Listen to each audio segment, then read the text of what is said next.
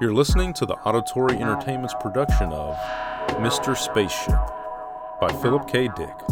Part 3 of 3. Performed by Miranda Johnson and Ryan Johnson. If you enjoy this performance, please subscribe, leave a comment, or a review. That night, Kramer lay in bed, tossing from side to side, unable to sleep. The moon gravity, even artificially increased, was unfamiliar to him, and it made him uncomfortable. 1,000 thoughts wandered loose in his head as he lay, fully awake. What did it all mean? What was the professor's plan? Maybe they would never know. Maybe the ship was gone for good. The old man had left forever, shooting into outer space. They may never find out why he had done it. What purpose, if any, had been in his mind? Kramer sat up in bed. He turned on the light and lit a cigarette. His quarters were small, a metal-lined bunk room, part of the moon station base. The old man had wanted to talk to him. He had wanted to discuss things, hold a conversation, but in the hysteria and confusion, all they had been able to think of was getting away. The ship was rushing off with them, carrying them into outer space. Kramer set his jaw. Could they be blamed for jumping? They had no idea where they were being taken or why. They were helpless, caught in their own ship. And the pursuit ship, standing by waiting to pick them up, was their only chance. Another half hour, and it would have been too late. But what had the old man wanted to say? What had he intended to tell him? In those first confusing moments when the ship around them had come alive, each metal strut and wire suddenly animate, the body of a living creature, a vast metal organism. It was weird, unnerving. He could not forget it, even now. He looked around the small room uneasily. What did it signify? The coming to life of metal and plastic. All at once, they had found themselves inside a living creature, in its stomach, like Jonah inside the whale. It had been alive, and it had talked to them, talked calmly and rationally as it rushed them off, faster and faster into outer space. The wall speaker and circuit had become the vocal cords and mouth, the wiring, the spinal cord and nerves, the hatches and relays and circuit breakers, the muscles. They had been helpless, completely helpless. The ship had, in a brief second, stolen their power away from them and left them defenseless, practically at its mercy. It was not right. It made him uneasy. All his life he had controlled machines, bent nature and the forces of nature to man and man's needs. The human race had slowly evolved until it was in a position to operate things, run them as it saw fit. Now, all at once, it had been plunged back down the ladder again, prostrate before a power against which they were children. Kramer got out of bed. He put on his bathrobe and began to search for a cigarette. While he was searching, the vidphone rang. He snapped the vidphone on. Yes. The face of the immediate monitor appeared. A call from Tara. Mr. Kramer? An emergency call? Emergency call? For me? Put it through. Kramer came awake, brushing his hair back out of his eyes. Alarm plucked at him. From the speaker, a strange voice came. Philip? Kramer? Is this Kramer? Yes, go on. This is General Hospital, New York City, Tara. Mr. Kramer, your wife is here. She's been critically injured in an accident. Your name was given to us to call. Is it possible for you to... How badly? Kramer gripped the vidphone stand. Is it serious? Yes, it's serious, Mr. Kramer. Are you able to come here? The quicker you can come, the better. Yes. Kramer nodded. I'll come, thanks. The screen died as the connection was broken. Kramer waited a moment, then he tapped the button. The screen relit again. Yes, sir. the monitor said. Can I get a ship to Terra at once? It's an emergency. My wife. There's no ship leaving the moon for 8 hours. You'll have to wait until the next period. Isn't there anything I can do? We can broadcast a general request to all ships passing through this area. Sometimes cruisers pass by, returning to Terra for repairs. Will you broadcast that for me? I'll come down to the field. Yes, sir. But there may be no ship in the area for a while. It's a gamble. The screen died. Kramer dressed quickly. He put on his coat and hurried to the lift. A moment later, he was running across the general receiving lobby, past the rows of vacant desks and conference tables. At the door, the sentry stepped aside, and he went outside, onto the concrete steps. The face of the moon was in shadow. Below him, the field stretched out in total darkness, a black void, endless without form. He made his way carefully down the steps and along the ramp, along the side of the field, to the control tower. A faint row of red lights showed him the way. 2 soldiers challenged him at the foot of the tower, standing in the shadows, their guns ready. "Kramer?" Yes. A light was flashed in his face. "Your call's been sent out already," Any luck? Kramer asked. "There's a cruiser nearby that's made contact with us. It has an injured jet and is moving slowly back towards Terra, away from the line." Good. Kramer nodded, a flood of relief rushing through him. He lit a cigarette and gave one to each of the soldiers. "Sir," one of them asked, "is it true about the experimental ship?" What do you mean? "It came to life and ran off," No, not exactly. Kramer said. It had a new type of control system instead of the Johnson units. It wasn't properly tested. "But, sir, one of the cruisers that was there got up close to it, and a buddy of mine says that the ship acted funny. He never saw anything like it. It's like when he was fishing once on Terra, in Washington State, fishing for bass. The fish were smart, going this way and that. 'Here's your cruiser,' the other soldier said. 'Look.' An enormous vague shape was setting down onto the field. They could make nothing out but its row of tiny green blinkers. Kramer stared at the shape. 'Better hurry, sir,' the soldier said. 'They don't stick around here very long.' Thanks.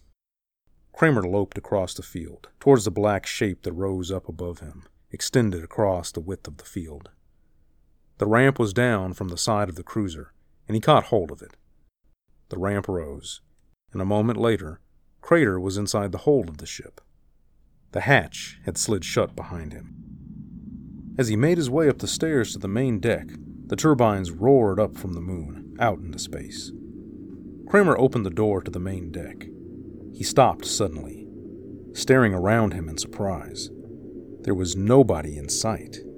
The ship was deserted. Good God. He said. Realization swept over him, numbing him. He sat down on a bench, his head swimming. Good God. The ship roared out into space, leaving the moon and Terra further behind with each moment. And there was nothing he could do. So it was you who put the call through. He said at last. It was you who called me on the vid phone, not any hospital on Terra. It was all part of the plan. He looked up and around him. And is Dolores really... Your wife is fine. The wall speaker above him said, tonelessly. It was a fraud. I'm sorry to trick you that way, Philip, but it was all I could think of. Another day, and you would have been back on Terra. I don't want to remain in this area any longer than necessary. They have been so certain of finding me out in deep space that I've been able to stay here without too much danger. But even the purloined letter was found eventually. Kramer smoked his cigarette nervously. What are you doing? Where are we going? First, I want to talk to you. I have many things to discuss. I was very disappointed when you left me, along with the others. I had hoped that you would remain. The dry voice chuckled. Remember how we used to talk in the old days, you and I? That was a long time ago. The ship was gaining speed. It plunged through space at tremendous speed, rushing through the last of the defense zone and out beyond. A rush of nausea made Kramer bend over for a moment. When he straightened up, the voice from the wall went on. I'm sorry to step it up so quickly, but we are still in danger. Another few moments, and we'll be free. How about yuck ships? Aren't they out here? I've already slipped away from several of them. They're quite curious about me. Curious? They sense that I'm different, more like their own organic minds. They don't like it. I believe they will begin to withdraw from this area soon. Apparently they don't want to get involved with me. They're an odd race, Philip. I would have liked to study them closely to try to learn something about them. I'm of the opinion that they use no inert material. All their equipment and instruments are alive in some form or other. They don't construct or build at all. The idea of making is foreign to them. They utilize existing forms, even their ships. Where are we going? Kramer said. I want to know where you are taking me. Frankly, I'm not certain. You're not certain. I haven't worked out some details. There are a few vague spots in my program, still. But I think in a short while, I'll have them ironed out. What is your program? Kramer said. It's really very simple. But don't you want to come into the control room and sit? The seats are much more comfortable than that metal bench. Kramer went into the control room and sat down at the control board.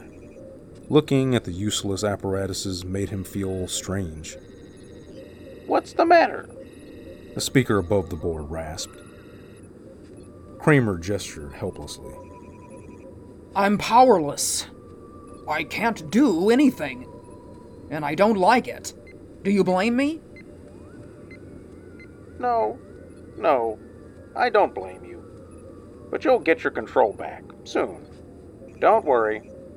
This is only a temporary expedient, taking you off this way. It was something I didn't contemplate. I forgot that orders would be given out to shoot me on sight. It was Gross's idea. I don't doubt that. My conception, my plan, came to me as soon as you began to describe your project, that day at my house. I saw at once that you were wrong. You people have no understanding of the mind at all. I realized that the transfer of a human brain from an organic body to a complex artificial spaceship would not involve the loss of the intellectualization faculty of the mind. When a man thinks, he is. When I realized that, I saw the possibility of an age-old dream becoming real. I was quite elderly when I first met you, Philip. Even then, my lifespan had come pretty much to its end. I could look ahead to nothing but death, and with it, the extinction of all my ideas. I had made no mark on the world, none at all. My students, one by one, passed from me into the world to take up jobs in the great research project, the search for better and bigger weapons of war.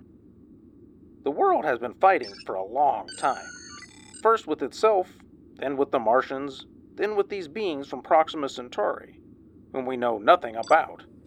The human society has evolved war as a cultural institution, like the science of astronomy or mathematics. War is a part of our lives, a career, a respected vocation. Bright, alert young men and women move into it, putting their shoulders to the wheel as they did in the time of Nebuchadnezzar. It has always been so. But is it innate in mankind? I don't think so. No social custom is innate. There were many human groups that did not go to war. The Eskimos never grasped the idea at all, and the American Indians never took to it well. But these dissenters were wiped out, and a cultural pattern was established that became the standard for the whole planet. Now it has become ingrained in us. But if some place along the line, some other way of settling problems had arisen and taken hold, something different than the massing of men and material to What's your plan? Kramer said. I know the theory. It was part of one of your lectures. Yes, buried in a lecture on plant selection, as I recall. When you came to me with this proposition, I realized that perhaps my conception could be brought to life after all. If my theory were right, that war is only a habit, not an instinct, a society built up apart from Terra, with a minimum of cultural roots, might develop differently if it failed to absorb our outlook. If it could start out on another foot, it might not arrive at the same point in which we have come. A dead end, with nothing but greater and greater wars in sight, until nothing is left but ruin and destruction everywhere. Of course, there would have to be a watcher to guide the experiment, at first. A crisis would undoubtedly come very quickly, probably in the second generation. Cain would arise almost at once. You see, Kramer, I estimate that if I remain at rest most of the time, on some small planet or moon, I may be able to keep functioning for almost 100 years. That would be time enough, sufficient to see the direction of the new colony. After that, it would be up to the colony itself. Which is just as well, of course. Man must take control eventually on his own. 100 years, and after that, they will have control of their own destiny. Perhaps I am wrong. Perhaps war is more than a habit. Perhaps it is a law of the universe, that things can only survive as groups by violence.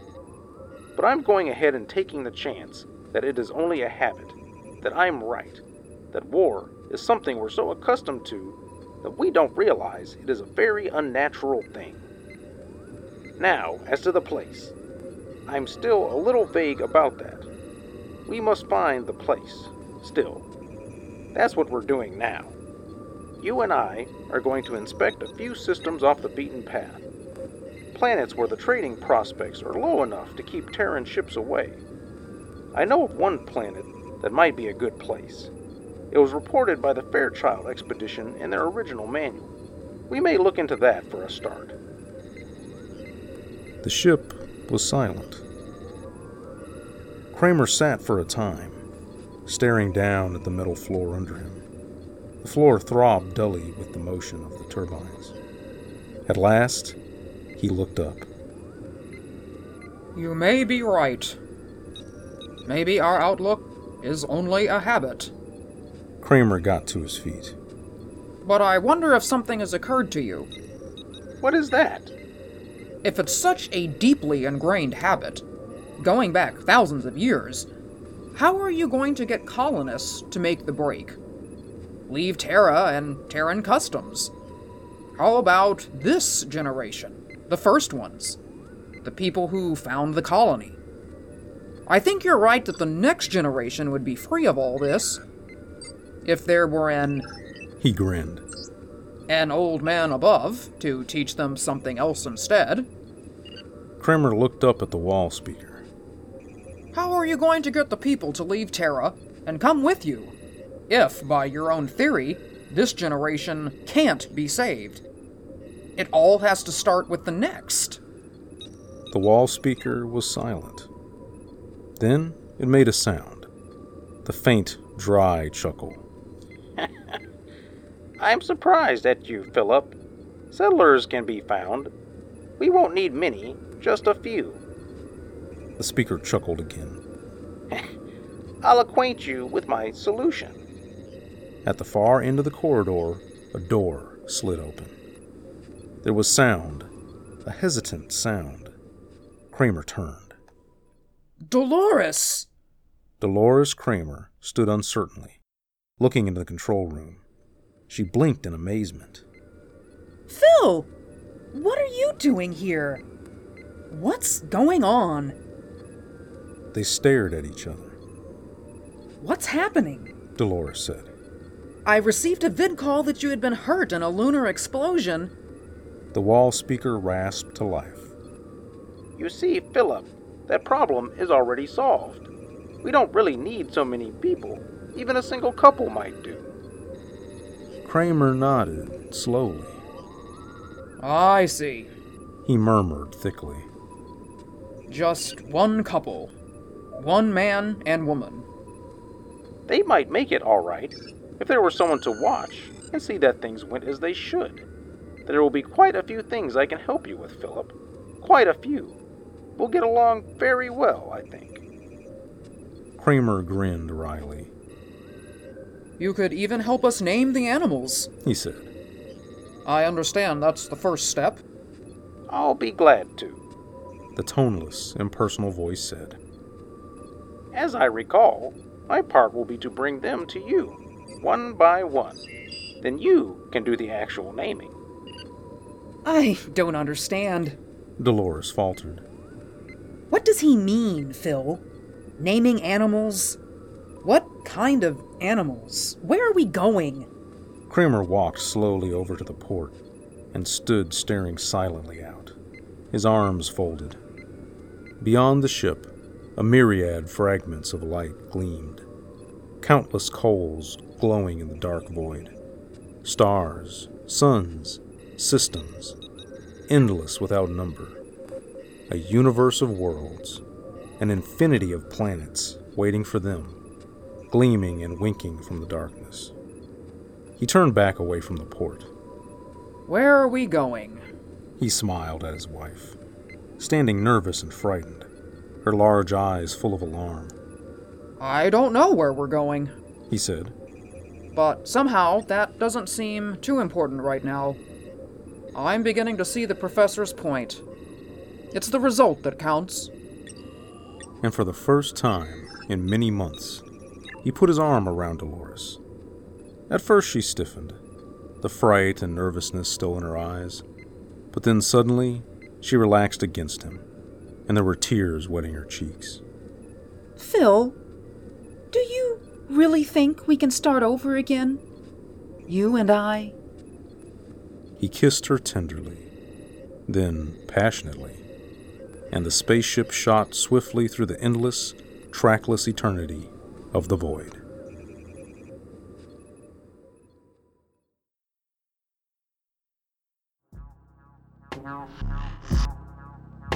This concludes the Auditory Entertainment's production of Mr. Spaceship by Philip K. Dick.